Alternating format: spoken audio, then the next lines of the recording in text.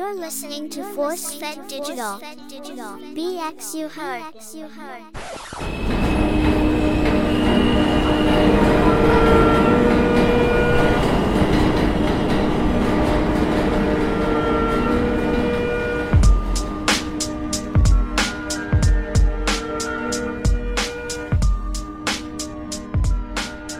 And what's good, everybody? It's your boy Kingsbridge Rich, and you're tuning into My Bronx Story. Thank you, guys. This is episode 2, and I'm excited to share with you a little pivotal year that I had, 1993, which today would mark the celebration of the 30th anniversary of my first Hot Boy summer. Things changed for me, guys. But guys, please, if you could, take a quick moment and go over to my socials and follow me there. I got TikTok, so you can find me as Kingsbridge Rich. I am your host of My Bronx Story, Kingsbridge Rich. So you can find me on TikTok. I got a good amount of people there and good stories. So if you want to get an idea of the kind of content that I create, kind of things that, I don't know, tickle my pickle or whatever, then catch me there. I also got IG. IG's still cool, right? I don't even get down to Facebook, so you're not getting much from me.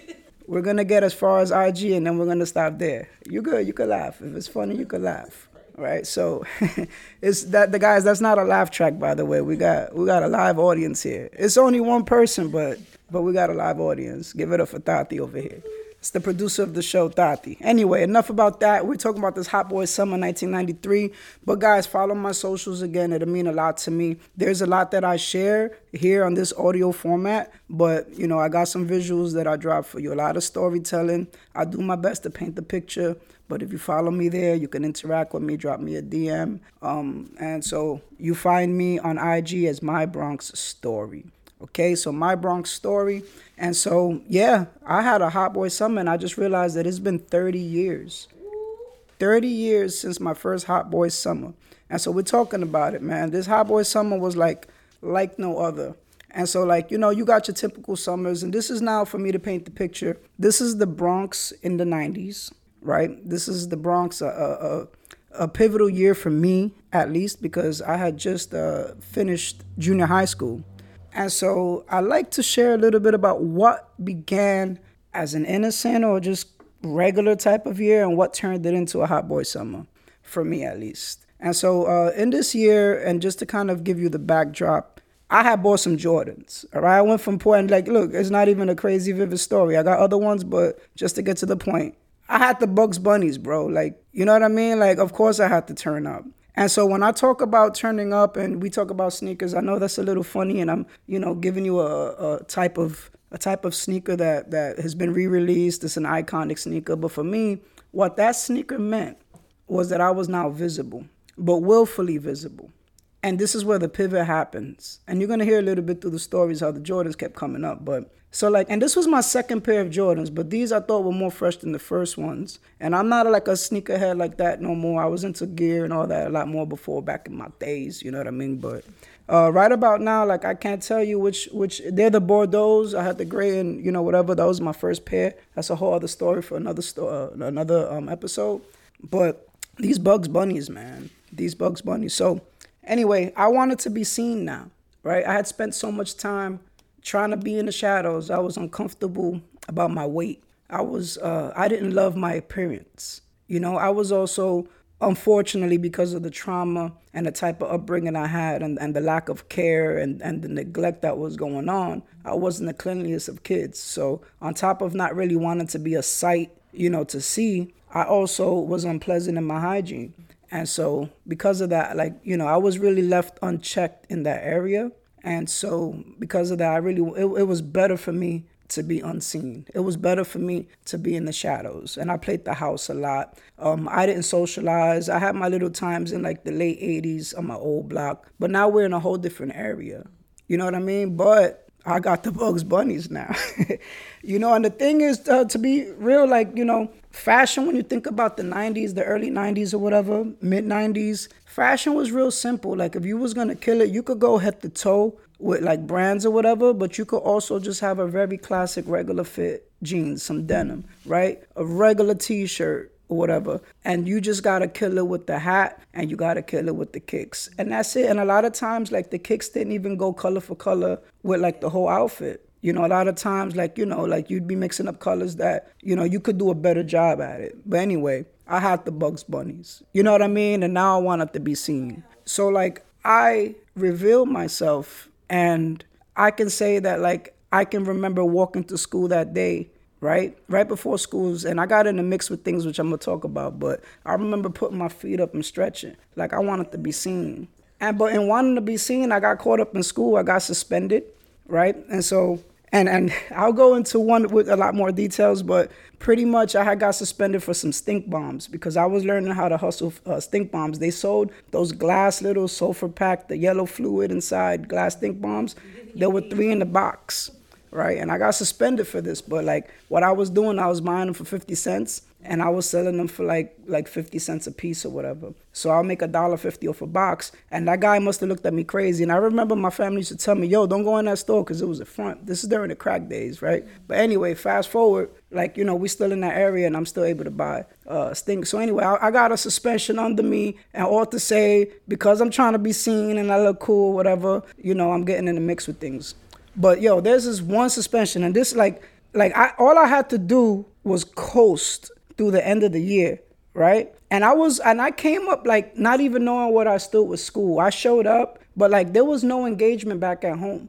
Like I didn't even make it to that yearbook because like there was no coordination at home with like school pictures for this and that. Like they gave me letters. I wasn't organized. You pass it to your parent. You don't know. Hey, did you give it to me? No. Like it was very chaotic at home. So like to be quite honest, I was surprised I was passing. I knew I was going to pass and I was graduating because they started asking me about the senior trip money.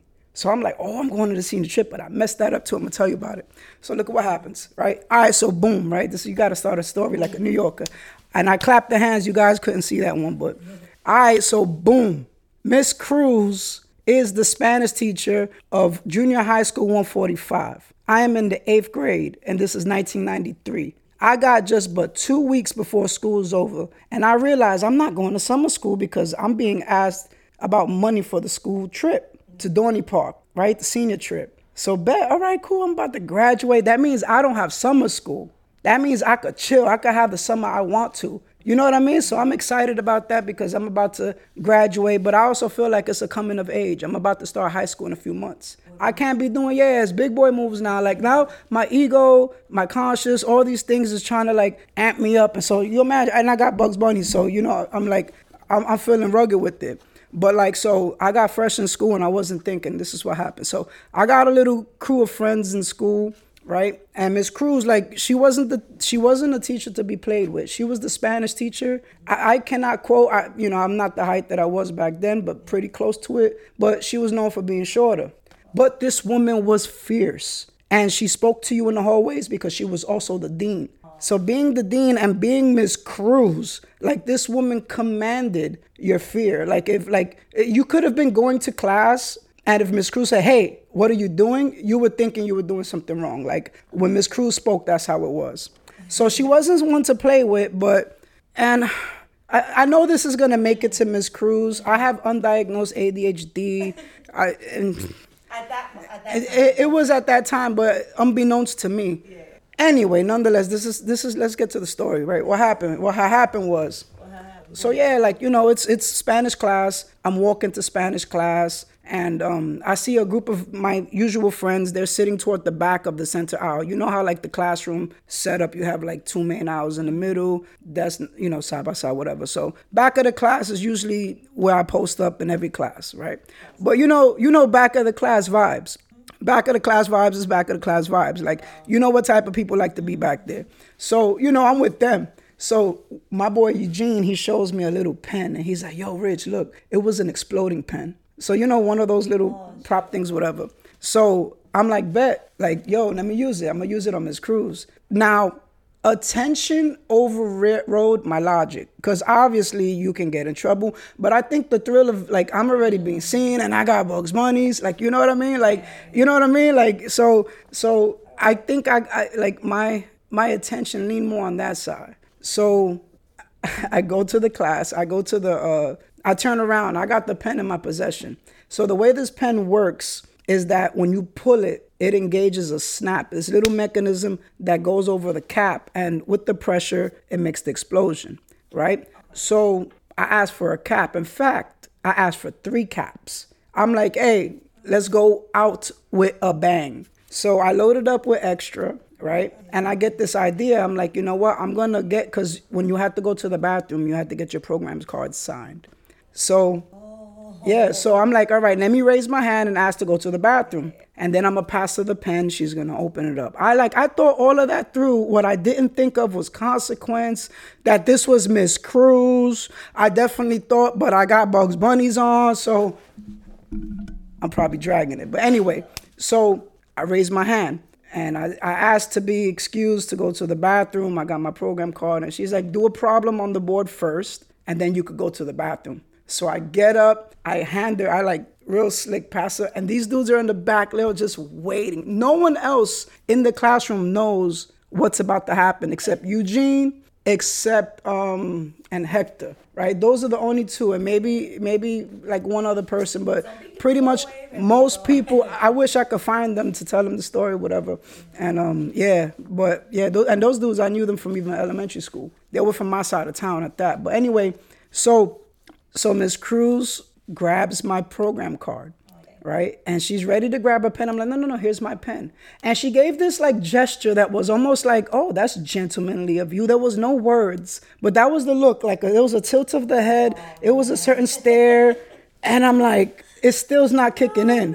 So I grabbed the chalk. This is dry, powdery, like, this is chalkboard, like, and so I go to complete the problem, and my eyes are completely on the board. I'm not thinking of anything, but I know what's about to happen any second now. But no one else but my 2 or 3 friends in the back know, right? Sure enough, bah! You can hear her chair slide back, and I can feel the heat growing in my ears, because it's at that point, I'm like, what am I doing? Everything happened so fast.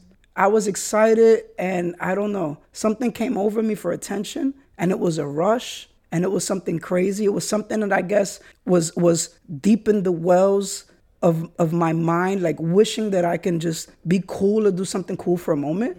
And I have my friends, don't get me wrong. But like this is at a stage where it's like I'm growing. I think that things are beneath me now. I'm too cool so I just want to be cool. And now I got Jay, so I am cool now. Like I done crossed over. Like give me my respect. Put some respect on my name. Like I got Bugs Bunnies on. Like so anyway, the chair slides back, and she's patting down these caps that done burned holes in her stockings.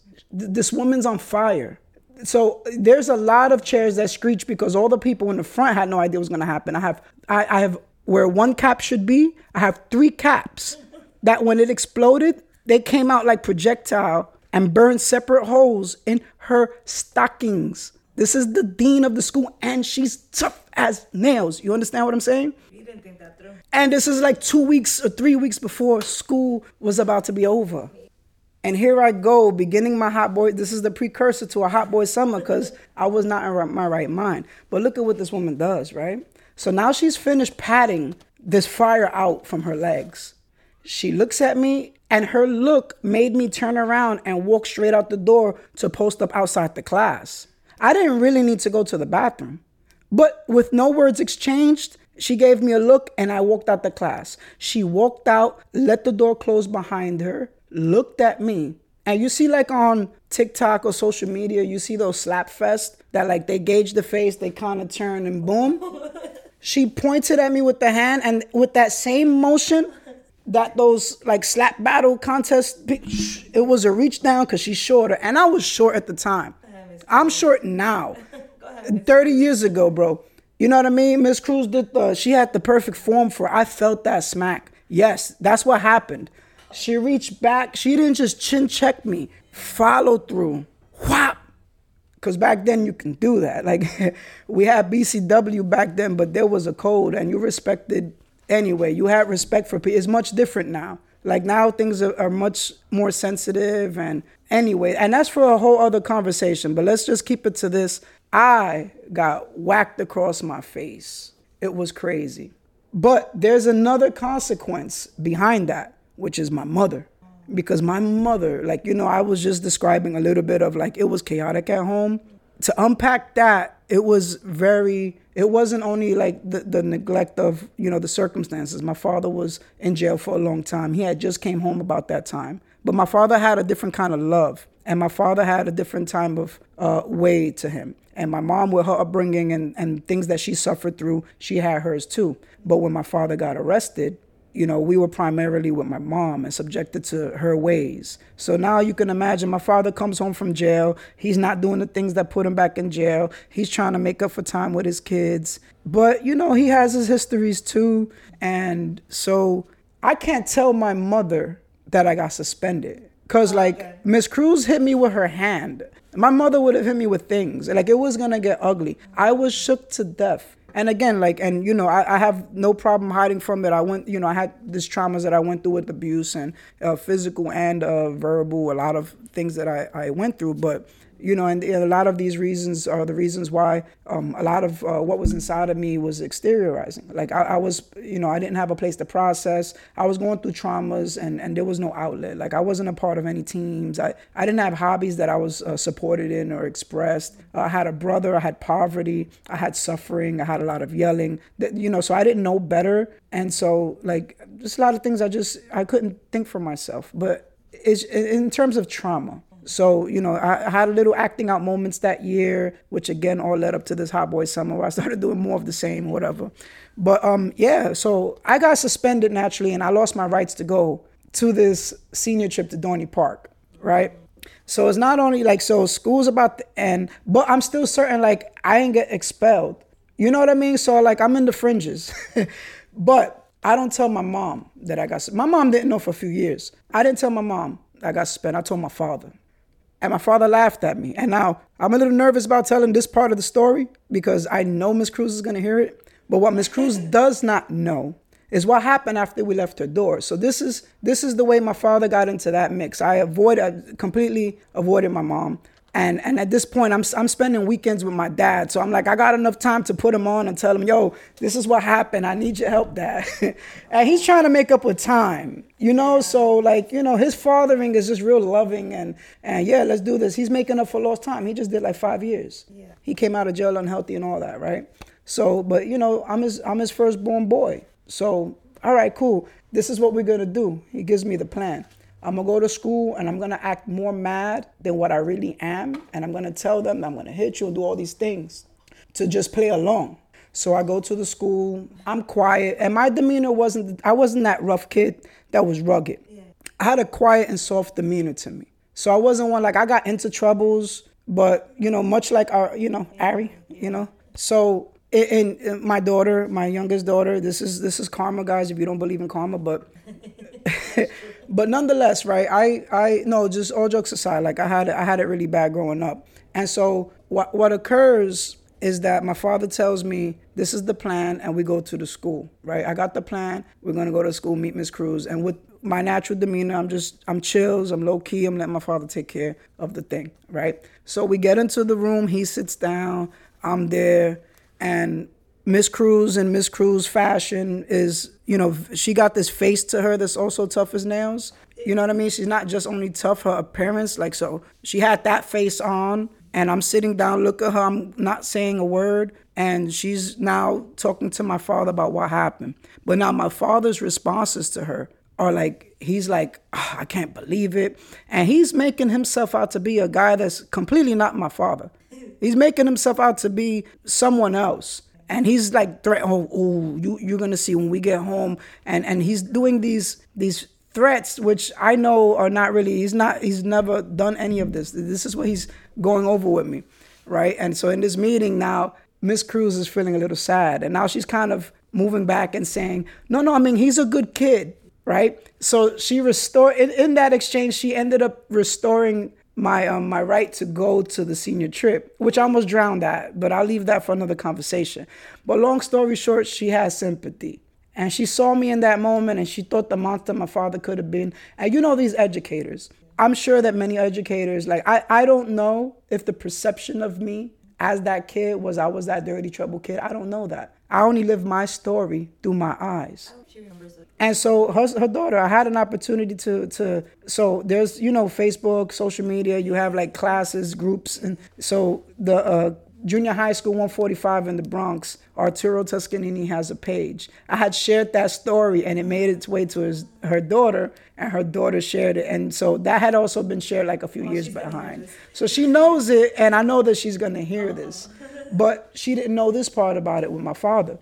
So my father is doing this, and she's like, you can go, and I got my rights back. But again, like, all right, cool. Like, I'm just dealing with this on paper type suspension. School's about to finish anyway. I don't have summer school, and I got Bugs Bunnies.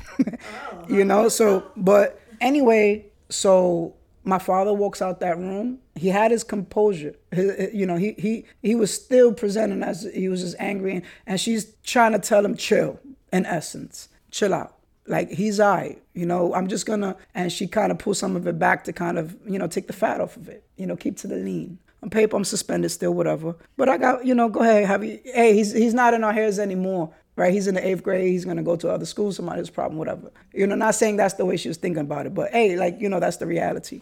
But I walk out into that hallway from that classroom, and my father's looking at me, and now we're out of sight. Like, we turn the corner, we go through these double doors right by a staircase, and as soon as we get in that staircase, he busts out laughing so hard that he almost tripped on the stairs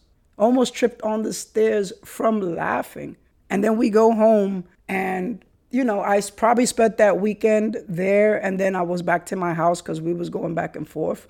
But this was the beginning of a hot boy summer 30 years ago. So yeah, this was a pivotal summer for me, 1993, and that was my little exchange, and that's kind of my send-off into the summer, and that's how things went. And pivotal because, like, there's so many, the ways that we were raised in the Bronx and New York City, in the bricks of the buildings. We had our summers that were very different than what they are now. And we had our street games. And so, like, I even posted a video on TikTok of slugs or Chinese handball, but I don't know if it's politically correct to say that or not. But now in this pivotal year for me, I was trying to do things that were not of the times of my innocence. You understand? Like, I can willfully move around and be seen and be okay with it. I did struggle with my identity as well because I was heavy set. But what made up for a lot of the insecurities that I had was, hey, these sneakers, I was like dressing good. So like, okay, cool, I can blend in. And I just started mixing in with people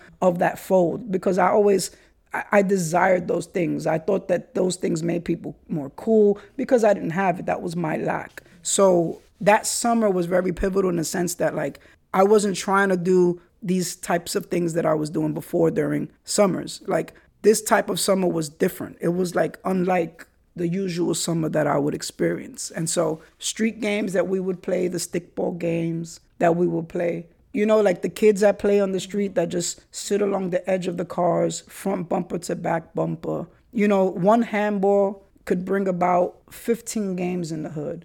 Chinese handball, aka slugs. You had off the wall, right? A wall big enough, roofies. You took somebody's ball, you just threw it over the roof for whatever. Hey, it's a game, right? Maybe you do that at the end of your stickball game, right? We had double dutch, right? The girls would play double dutch on the streets. We had skelsies, right? And I know a lot of people, like, that's archaic. When you think about skelsies, some people know about putting the wax in the caps and grinding the edge of it on the tar of the street so that it could be smooth. The rules of the game, at least. Or we had spray paint and chalk strike boxes on walls, building walls, or whatever, wherever we were going to throw it. We had booties up.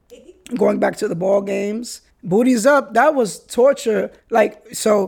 Booties up for me meant that if, like, there were certain kids that played on the local little league, and they had arms on them, and you better learn to catch really good if those kids was playing with you, because these kids threw the ball so fast. That was the first time I heard wind come, our arm strength at that time is not that crazy, but these kids that's what you hear zipping behind the ball. So if you miss, the way that game played was that you throw the ball against the wall, it'll come back and, catch it one hand, catch it, whatever. But if it so hits your hand and drops off, you got to run to that wall. And I think if you do it 3 times, now you got booties up that you got to be there in pose with your pants down, because that's how we played it. Oh my God, nobody was ew. No, because it was exciting, and you're going to do it really quick, and the ball pop, stuck right inside your butt crack. Like, I've seen that with my own eyes. But anyway, that's booties up. We played manhunt, or some summers that I remember that I'd have these summer camps. Fresh air fun for like the less privileged kids in New York City. Did that, our daughters had a chance of experiencing that as well. But like, we had summer camps. I had this, there was this summer camp called Sacred Heart, summer camp in Highbridge. This particular year was more Kingsbridge, but I also spent some time in Highbridge. And that's why that was my zone school, 145. That was the school of that area. So nonetheless, this was a different year for me because like what I would do typically with these, summer games, and mind you, like the way it was back then is like when you went out your house, you didn't come back until like 10 at night. Like you were fueled by the summer school lunch programs. You know what I mean? Like you left, and I mean, I can speak for us because we were in lack, like we didn't have much, so maybe a fried egg real quick and then you run out the house. But it wasn't guaranteed that we'll eat. We'll just want to be out the house because in the house was crazy. So like the minute the sun was coming, my brother and I were like some of the earliest kids to be outside back then. But we be outside and we had summer camps. We all these games. We'll always, be the ones to start off a game or gather some kids, corral kids, play the games that, like manhunt, that's off the block now, you're playing with other kids, or go to the park until it's 10 o'clock and my mom whistled. But, we always had that doña that took the kids, corralled the kids and brought them to the local school. And we had those little triangle ices that you squeeze up, the chocolate milk boxes and stuff. When chocolate milk hit, it was lit or whatever. But this was a different summer for me, and I wasn't really into this, the getting wet in the hydrant. It was different for me. I was just about to experience my first hot boy summer. But in this one, graduating and not needing to do summer school and feeling like I was at a coming of age and I needed this attention, I ended up taking to some of the things that we see kids struggling with. Like, that was a year that I explored. Like cigarettes, for example. Like at least I knew that I didn't like it. And it was terrible for me, but that was the year that I tried that. I actually went out and joined the gang. Yeah, I joined the gang. Listen, gangs in the early, there was so many gangs. Like now, like when like people say gangs, like you think like 3 gangs or 4 gangs, so those are major gangs. But in the 90s, like there was a lot of like block crews and like you had like little local gangs that were like squads, crews. But I had a little, and it's funny the way I joined that one too. It was this dude named Al Biz. And so he lived a few blocks, and I remember my boy on the block, he was like, yo, you want to join a gang? And I'm like, all right, 'cause I'm just starting to learn like who's who on the block. You know what I mean? So this hot boy summer, I'm like now chilling with kids that are like, getting off the block, doing little things. The kids that I'm deeming as like the cool kids, listen to cool music or whatever, right? I'm still poor, mind you, but I got J's, so I could, you know what I mean? I could hang out. I got the Bugs Bunny, so what's good? What we doing, right? But, they introduced me to this cat. And it's crazy because like I was getting into so much trouble. I was dealing with being numb because of being home. Like home really drove me out into the street. And so like I'd go out into the street even when nobody was out there. I'll dress up in whatever I had and I'll sit out there for hours. Like everything was better than being home. And that's how I felt. And it was crazy because like with my mind being curious, that mixture, and also I was living under deplorable conditions, like very deplorable. Like we rent this, in this particular case, I'm on Valentine at 198th Street in a dope head house. And mind you, like, and excuse me, folks, for me saying it in that way, dope head. I know it could be offensive to some people, but like this is my living conditions. I'm in an attic that's like closed off, some of it unfinished, and just we have buckets of urine because every so often the bathroom on the second floor, which was the one for us to all use, was just out of service. It wasn't working.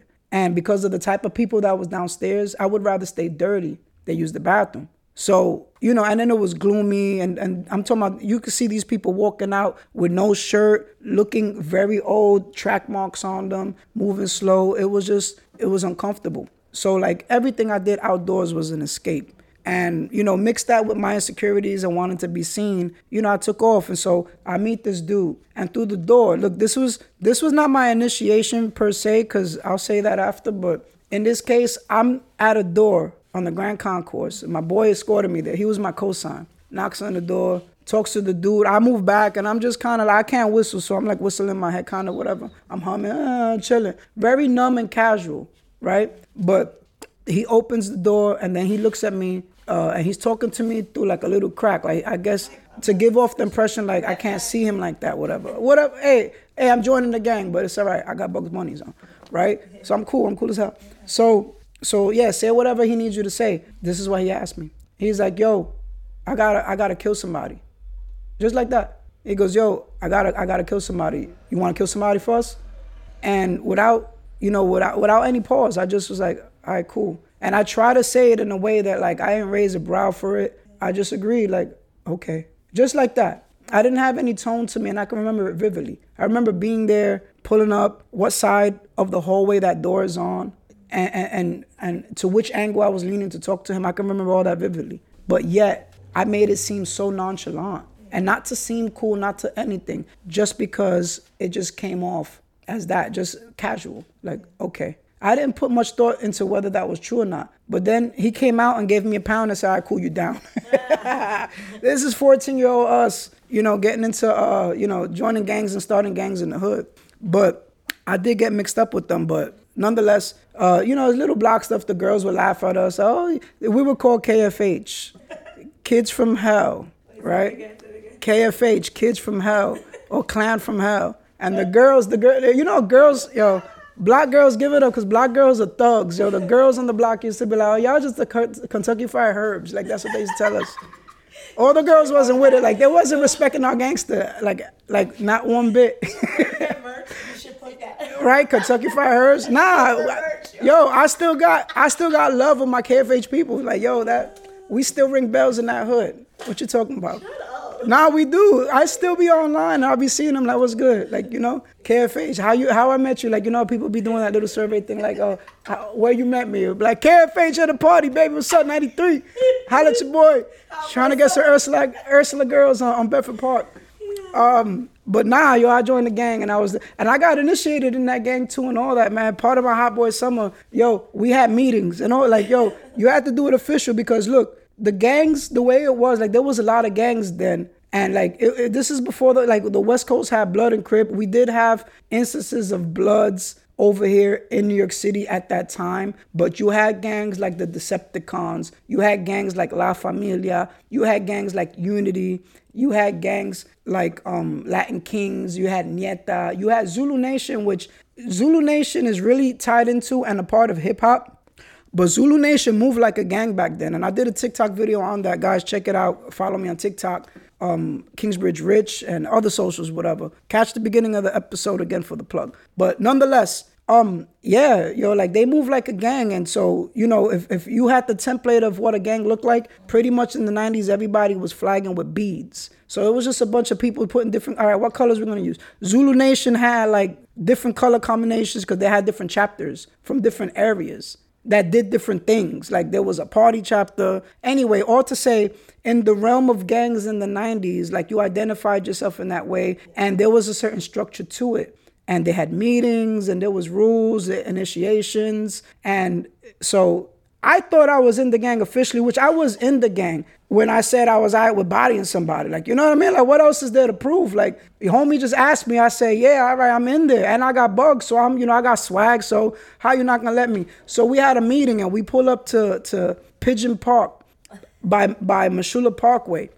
And the squad, so now I'm meeting others. Like, every time we had a meeting, there'll be more people in it. So it's cool because the people from the last time you saw them, but then now they came with more people or whatever.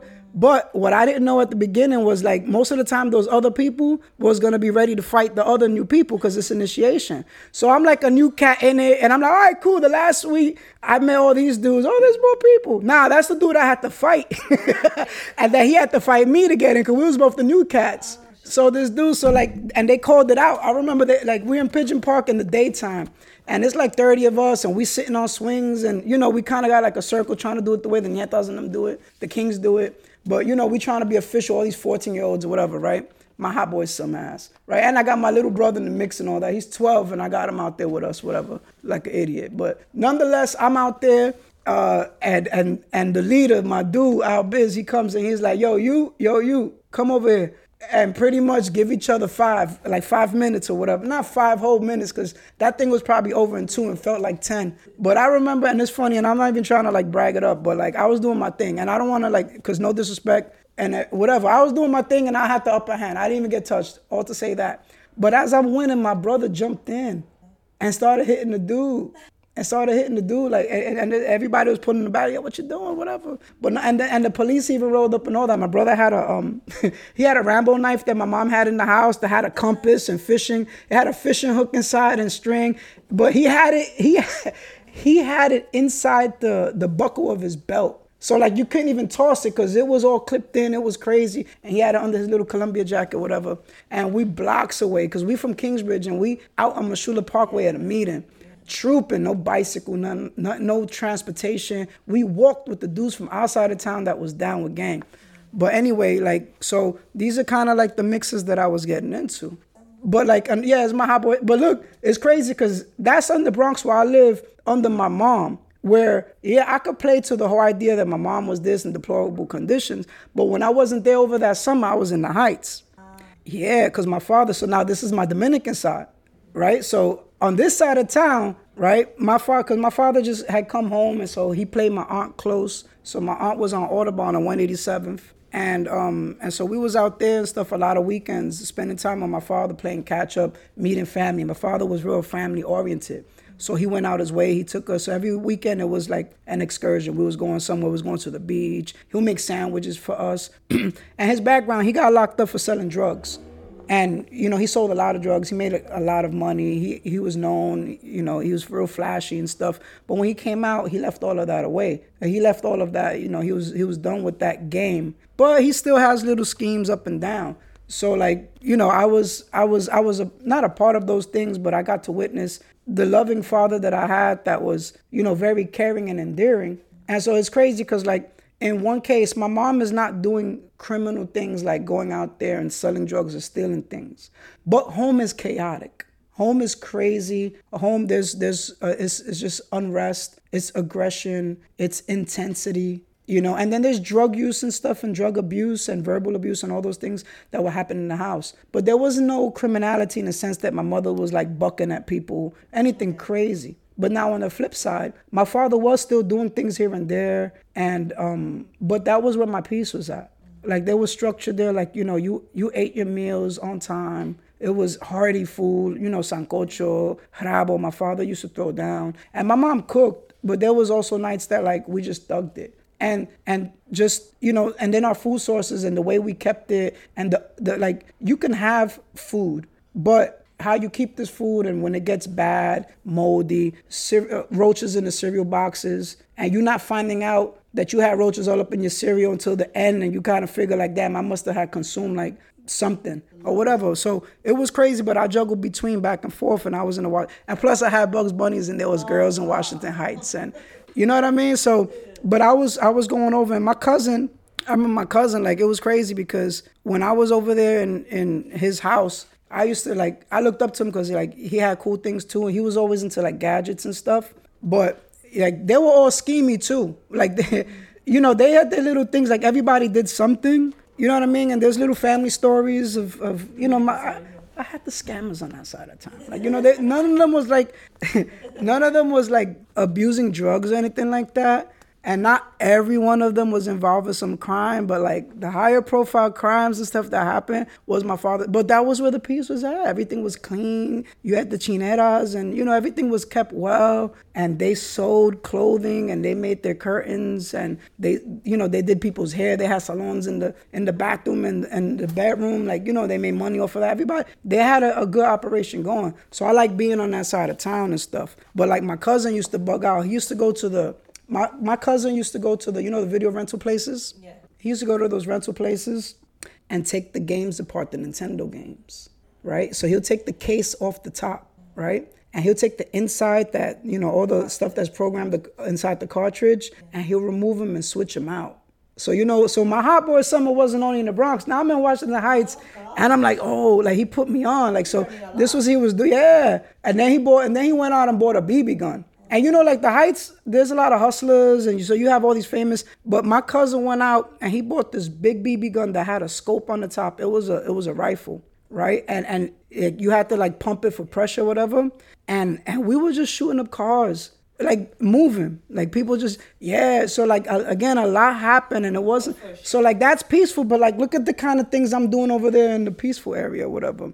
But like, I got to see those things and partake and be with my cousin. My father, for example, too, like, like I said, my father had little tricks up his sleeve. Like, because he had just came out of jail, he had to make money certain ways, and he worked in a factory. But even then, I used to, like, my family, they was real big on being in the open, doing what they did. So I witnessed a lot of things, and I wasn't ever like, the smoking, all those things were very in front of me. Like I saw the sniffing, and those things weren't hidden too much. I heard the conversations of family, almost like I didn't exist, which might play to why I felt so invisible for so long as well. Unless I was in trouble. When you called my name, what happened wrong? That's pretty much the vibe and how things was. But like my father would go and steal copper from the company, from the factory.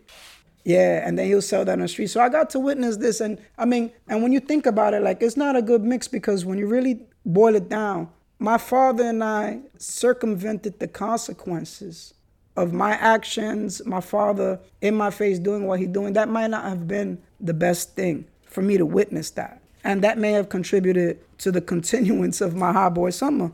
But on the flip side, I got my first kiss that year too. Whoa. Yeah, behind PS7 in the Bronx. Yeah, it had to be the Bugs Bunnies though. I don't think, like, if it was anything, I gotta. I'm gonna post a picture on the IG. Follow me guys on IG, My Bronx Story. But yeah, so it was a hot boy summer, man, and so much had happened. I remember just kind of going back and forth between the Bronx, joining that gang. We did get into trouble. I had got arrested, and I was really uncertain. I was uncertain of things. Because, like, I thought I was going to go to Spofford. They gave me this the arrest, it was stupid, too. I shouldn't have been arrested, but I shouldn't have been out there. Like, we was with the gang, like KFH, and we were trooping, which I know people call it mobbing now.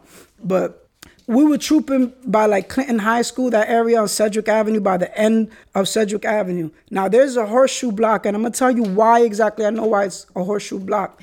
So I'm on the block where Seatown is on the end of Sedgwick, guys. I'm going to post that picture up too. Follow me on IG. But, yo, so I'm with the squad. It's like 20 of us, right? And so the squad decides to go into Seatown. I didn't go in Seatown. They ended up going to Seatown. But they're running amok in there. They're like grabbing like broomsticks and milk. And they're just menacing pretty much. And they come out. But when they come out, I see this dude pull out. And I just saw the shining of his gun, right? On the outside of the Seatown, right in front, right? And he had a pizza box in his hand. So he dropped the box, aimed that at us. So what we do, I started peeling off. So I'm running.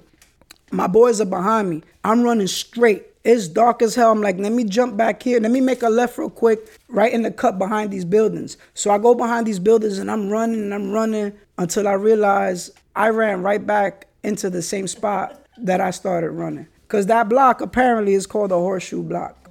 And now here I am arrested, right, with 14 other people, including my little brother. My mom, I might have had the bunnies on.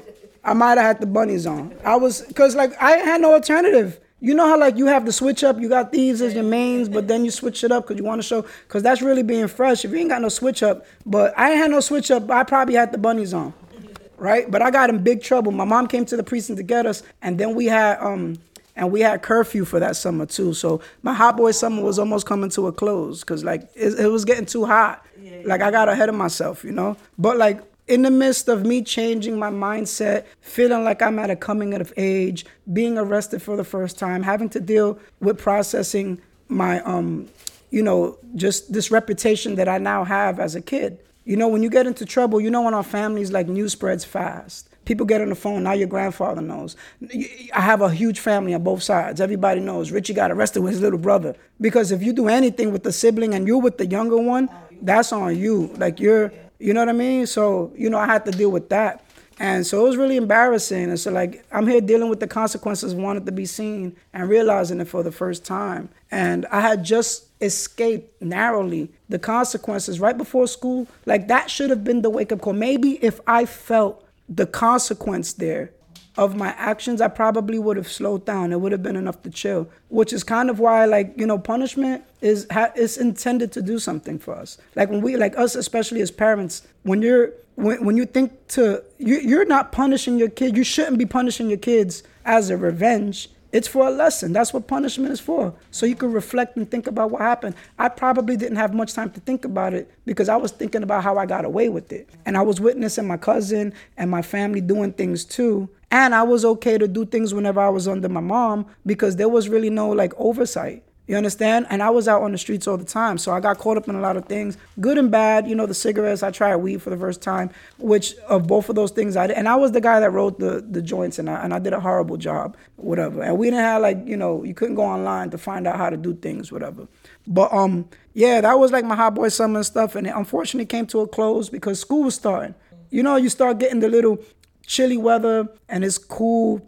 You get that breeze, it starts reminding you that school's about to start. Now your focus is changing. You can't be in the fire hydrant with the Goya can lifting the water up in arches anymore because now it's getting a little chilly. Now the summer programs are kind of coming to a close. Everybody's back home from camp. Everybody's hitting 170. Everybody's hitting Fordham Road, 3rd Ave.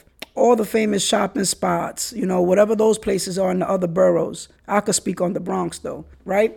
And you're going and you're doing your school shopping. So we now are kind of coming to the close of staying in my father's house.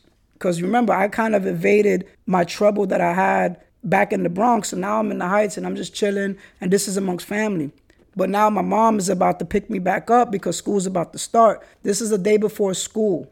And my father's like, all right, I got back to school. You know, you have to get fresh for back to school. And again, we were poor. And my father, you know, he wasn't the same guy he was before. He didn't have bread like that, you know. So it was but so much we was going to do. So we had to stretch the money. But nonetheless, my father was prepared. So that weekend, I was with my brother. We was in the room. My father was renting a room in Washington Heights in St. Nicholas. And we're in the apartment and we're play fighting. We're having a good time just as we always did every weekend. And my father tells us, you know, I'm going to go by the door so I can hear when your mom knocks on the door.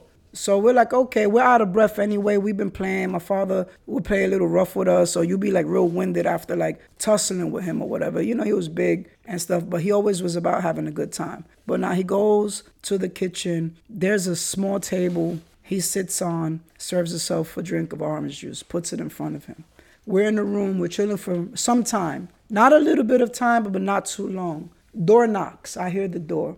I go to answer the door, and it's the super of the building. And he's asking me about my father's whereabouts. I know that he's just feet away from me, so I kind of gestured in the direction of where my father was so the guy could see where my father was at, and I continue back to the room. I get back to the room to sit down, and moments later, the guy, the super, comes to the room to knock.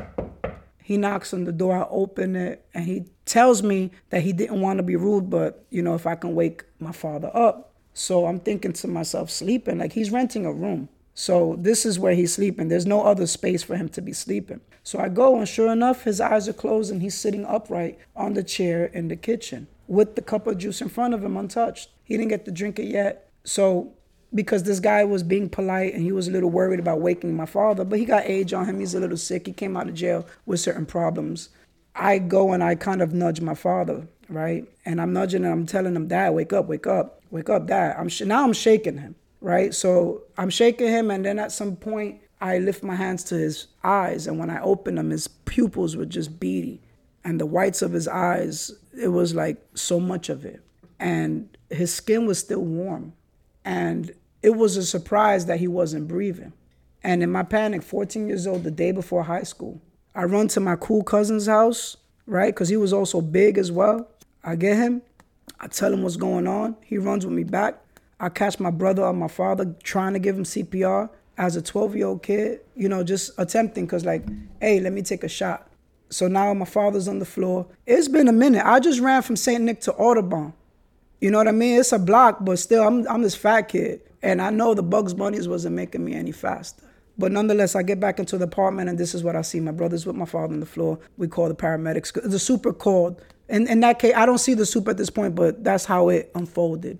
And the medics are there. And all I could do was I opened the Bible that was just in some random space. I had no belief system or no structure in religion or spirituality. But I knew enough to know that there could be power. And I opened the Bible, and I was just reading random things back. And my father still died. And we take a trip to the hospital, right? And that's where I know officially from my cousin, because they made it there first. He said, yo, you know, right? I'm like, yeah. And I kind of was like, you know, like when somebody tells you the time and you kind of heard it but didn't hear it? That was what was happening. Like I was so numb.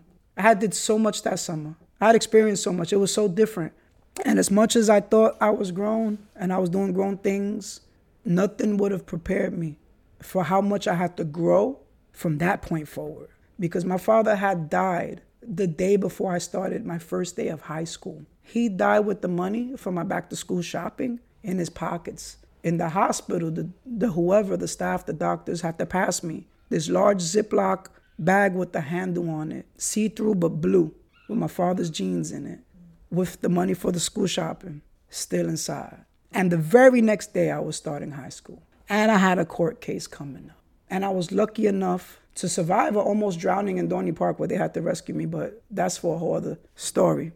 And the first thing that I think to myself when I'm certain that my father's dead is, why couldn't it be my mom? Because I had no other place to go now where at least I can get a touch of peace for a little while to sustain me when I was going back to, in between the times I was going back to chaos. Now, it's going to just be chaos is on. And that's what I'm coming back to. That parent, the deplorable conditions, and like it's not going to stop now. My family spread out, right? That side of the family, I didn't even get to see them after that because my mom wasn't the type to be involved with family or whatever. And it was big. This is the day before I start high school. And this is relief from an abusive and abrasive household. And what I get? Therapy from the school, which is important, but quite honestly, it wasn't enough. School counselors at times are kind of like the public defenders of therapy. And I had my challenges with that because the conditions that I was living in, the things I didn't speak about that was going to my house, through my house, going on in my house, all being the reasons why I thought to myself that I wished that it was my mom instead. The drugs that was going on, the promiscuity that was going on. I had triple beam scales in my house. My mom was dating drug dealers. There was stuff coming in and out the house. We didn't have cell phones. She'd be out at after hour parties. The daylight would come and we'd look in the room to check and still no parent. Matter of fact, at one point even, my mom ordered my brother and I to kill a dude that was under her bed. But that's another one of my Bronx stories.